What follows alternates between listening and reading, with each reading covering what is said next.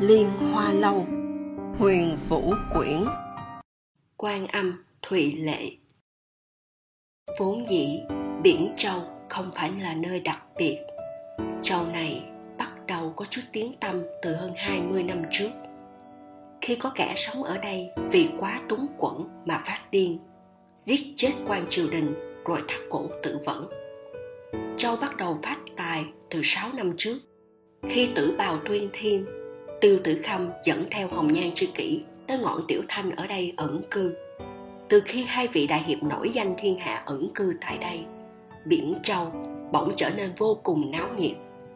Các loại cửa hàng cửa hiệu mọc lên như nấm, nào là Tủ Lâu Tiểu Kiều, Bố Trang Tử Khâm, Khách Đếm Võ Lâm, Quán Trà Tiên Lữ.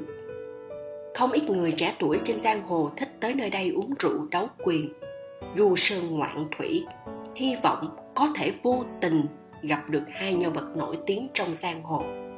Nhưng từ khi Tiêu Tử Khâm và Kiều Uyển Vãn ẩn cư cho tới nay, chẳng biết là do đại hiệp không chỉ giỏi hành hiệp trượng nghĩa mà còn giỏi cả món trốn tránh ẩn cư, hay là do may mắn mà suốt 6 năm trời vẫn chưa ai phát hiện ra họ sống ở đâu trên ngọn Tiểu Thanh. Nhưng ngày 15 tháng này, bí mật đó đã không còn là bí mật nữa. Sau 10 năm đằng đẵng theo đuổi Kiều Uyển Vãn, cuối cùng Tiêu Tử Khâm Tiêu đại hiệp cũng cưới được nàng trên núi Tiểu Thanh, đồng thời phát thiệp mời võ lâm đồng đạo tới uống rượu chiêu vui. Cũng có trách Tiểu Tử Khâm vui mừng như vậy. Y vốn là con nhà xa thế, từ nhỏ đã thích không khí ồn ào náo nhiệt, tính tình lãng tử. Sau khi theo Lý Tương Di gia nhập Tứ Cố Môn với một thân võ nghệ cao cường vượt trội, Y đã đảm nhiệm chức vị Tam Môn chủ, phong thái càng thêm hơn người. Nhưng sau khi Lý Tương Di chết, Kiều Uyển Vãn mấy lần tự sát, Y trở nên trầm tính hơn, làm việc cũng ngày càng chắc chắn, không còn cái kiểu lãng tử như xưa nữa. Tới nay đã 34 tuổi, Y mới cưới được một giai nhân về dinh. Không kìm nén được niềm vui, muốn tổ chức thật náo nhiệt cũng là lẽ thường tình. Ngày 15 tháng 8, dù là người quen hay người lạ, người muốn đi hay không muốn đi, tất cả đều phải nể mặt Tiêu Tử Khâm. Tới ngôi nhà nhỏ bằng trúc tên là Giả Hà trên sườn núi Bách Thảo ở ngọn Tiểu Thanh, tham dự hôn lễ của đôi thần tiên quyến lữ này. Chương 37. Hỏi nàng sen, rễ em bao sợi nhớ, con tim buồn, đau khổ vì ai. Đây là hai câu đầu trong bài từ nổi tiếng được viết theo điệu Mô Ngư Nhi của Nguyễn Hiếu Vấn, tương tự như hai câu đầu trong bài Mô Ngư Nhi Nhạn Khâu của ông. Hỏi thế gian tình là chi, mà sao hẹn thề sinh tử. Ken ken cạch cạch chát chát, những tiếng gõ lách cách liên tục phát ra từ ngôi lầu liên hoa phân cắt tường. Người Lý Liên Hoa dính đầy mặt gỗ, hắn đang chăm chú đấm bóng chỗ tường vừa sửa xong, sau đó quét thêm một lớp sơn. Tòa lầu gỗ vốn dĩ rất rộng rãi, lúc này lại đầy mặt gỗ, xẻ lao, đinh sắt, trông khá bừa bộn. Ngoài cửa sổ có tiếng chim vang lên thánh thót. Hắn ló đầu nhìn ra, thấy một con trào mào. Con chim đậu lại trong giây lát rồi tung cánh bay đi. Lúc này tiết trời đã vào cuối thu, chỉ cần thêm chút thời gian nữa thì đến cả tiếng chim sẻ ríu rít cũng khó mà nghe thấy. Lý Tiểu Hoa, nhanh lên, nhanh lên. Có người đã lôi ghế của hắn ra ngoài cửa, ngồi ăn gà quay một cách khoan khoái. Con gà quay vàng rụm óng ánh dưới ánh nắng cuối thu khiến người ta thèm chảy nước miếng. Chưa nói, người đó còn lôi cả bàn của Lý Liên Hoa ra. Trên bàn đặt một bình rượu vô cùng nổi tiếng, có tên là Bồ Đào. Kẻ đã lôi cả ghế cả bàn ra để đặt bình rượu lại chỉ rót duy nhất một ly. Đương nhiên chính là đại công tử của nhà họ Phương nổi danh trên giang hồ, Phương Đa Bệnh. Đừng coi thường con gà quay và bình rượu này của Y. Nghe nói con gà quay kia được lai giữa gà tuyết sơn, và gà lô hoa. Sau khi quét thêm mật ong và mười mấy loại gia vị thần bí, người ta mới nướng nhỏ lửa bằng gỗ dầu. Còn bình rượu kia là cống phẩm của Tây Vực mà triều đình đã ban cho Phương gia. Phương đa bệnh mang theo hai thứ của ngon vật lạ này tới thăm bạn hiền. Nhưng đương nhiên của ngon vật lạ đều chui vào dạ dày y. Y chẳng qua chỉ đến mượn bàn ghế của Lý Liên Hoa mà thôi. Lý Liên Hoa đang ngắm chim sẻ, nghe vậy liền quay đầu lại, nhìn con gà quay lúc này đã bị gặm nham nhở. Hắn vô cùng tiếc nuối lên tiếng: "Sắp xong rồi, vốn dĩ ta cũng đói, nhưng nhìn thấy con gà của ngươi bỗng nhiên lại không đói nữa." Phương đa bệnh cắn một miếng đùi gà rõ to, vẻ mặt vô cùng hưởng thụ hỏi: "Sao lại không đói nữa?" Lý Liên Hoa thở dài: "Nếu ngươi mang đến một con gà nguyên, không nói làm gì. Còn cái con gà này chẳng khác nào bị chó gặm, ai còn muốn." Lần này Phương đa bệnh lại không hề tức giận, y cười hì hì tiếp tục uống rượu. "Vậy sao? Từ lâu ta đã biết không thể nào tin được lời nói của Lý Tiểu Hoa." Lý Liên Hoa lại thở dài: "Ngươi thông minh hơn rồi đấy." Phương đa bệnh uống xong hớp rượu liền chép miệng: 5 ngày nữa là tới hôn lễ của Tiêu Tử Khâm và Kiều Uyển Vãn. Phương gia cũng nhận được thiệp mời, nên Phương đại công tử ta phải đi thẳng lễ. Liên Hoa, ngươi có đi không? Tiểu cô nương họ Tô hay liếc ngươi chắc chắn sẽ có mặt ở đó, mà ta chẳng thể nào hiểu nổi. Luận về tướng mạo, bổn công tử tuấn tú hơn ngươi. Luận về phong thái, bổn công tử nho nhã hơn ngươi. Luận về phong độ, bổn công tử cũng hơn hẳn người. Lại còn không giả ngây giả ngu lừa người, luôn trung hậu, thật thà, đáng tin, đáng nể, đáng tin, đáng mến. Vậy mà tại sao bao nhiêu tiểu cô nương lại cứ liếc mắt đưa tình với ngươi chứ?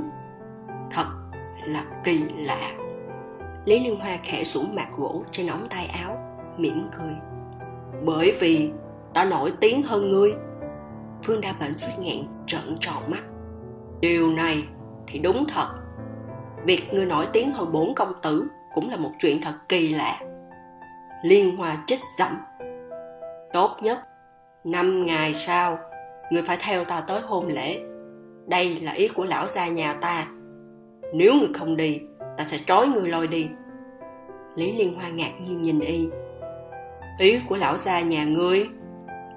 Phương đa bệnh liếc mắt nhìn hắn: "Ngươi còn không hiểu sao?" Lý Liên Hoa lắc đầu: "Đương nhiên là chẳng hiểu gì cả." Lão gia nhà họ Phương thân phận cao quý, có quan hệ rất mật thiết với quan lại trong triều. Tuy nhiên, lão không hề quan tâm tới việc trên giang hồ. "Ngươi quên rồi sao? Ta có một người dì rất xinh đẹp, cũng rất thích ngươi." Phương đa bệnh cười hì hì: "Lần trước được ngươi khám bệnh cho, hại dì miệng nôn trôn tháo suốt 3 tháng liền, nhưng dì vẫn không hề trách ngươi." Lý Liên Hoa thốt lên kinh ngạc: Phương đa bệnh từ tốn nói: "Lão gia nhà ta lo dì ấy không còn ít tuổi nữa, lại hiếm khi thấy dì thầm thương trộm nhớ ai. Bởi vậy mới có ý muốn ngươi làm trượng phu của dì. Lần này Tiêu Tử Khâm tổ chức hôn lễ, nể mặt y nên lão gia nhà ta cũng sẽ tham dự. Bởi vậy lão gia muốn ta lôi ngươi tới để ông ấy xem mặt." Lý Liên Hoa lắc đầu: "Như thế không được, không thể được." Phương đa bệnh không để ý lời phản đối của hắn, tiếp tục ăn ga uống rượu: "Dì của ta tuy hay làm dáng, lại vô duyên nữa, nhưng quả thật rất đẹp." Lý Liên Hoa lắc đầu rồi bỗng nhiên mỉm cười: "Thực ra ta sẽ tham dự hôn lễ của Tiêu đại hiệp, nhưng không phải là để làm trượng phu của dì ngươi." Phương đa bệnh hơi bất ngờ, y đặt ly rượu xuống: "Ngươi sẽ đi?" Lý Liên Hoa nghiêm mặt nói: "Không những đi mà còn tặng lễ rất hậu." Phương Đa Bệ nhìn hắn từ đầu tới chân rồi hỏi: Thật sao? Lý Liên Hoa gật đầu: Thật. Phương Đa Bệ nói: Có quỷ mới tin lời ngươi.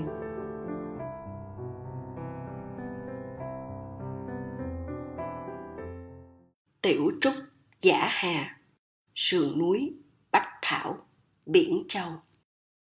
Bây giờ đã là cuối thu, trên ngọn Tiểu Thanh, cây cỏ đã ngã màu vàng, gió lùa lạnh lẽo. Sắp tới hôn lễ nên không khí cũng có vài phần náo nhiệt. Dầu vậy vẫn chẳng thể xua đi chút tiêu điều phảng phất đó đây.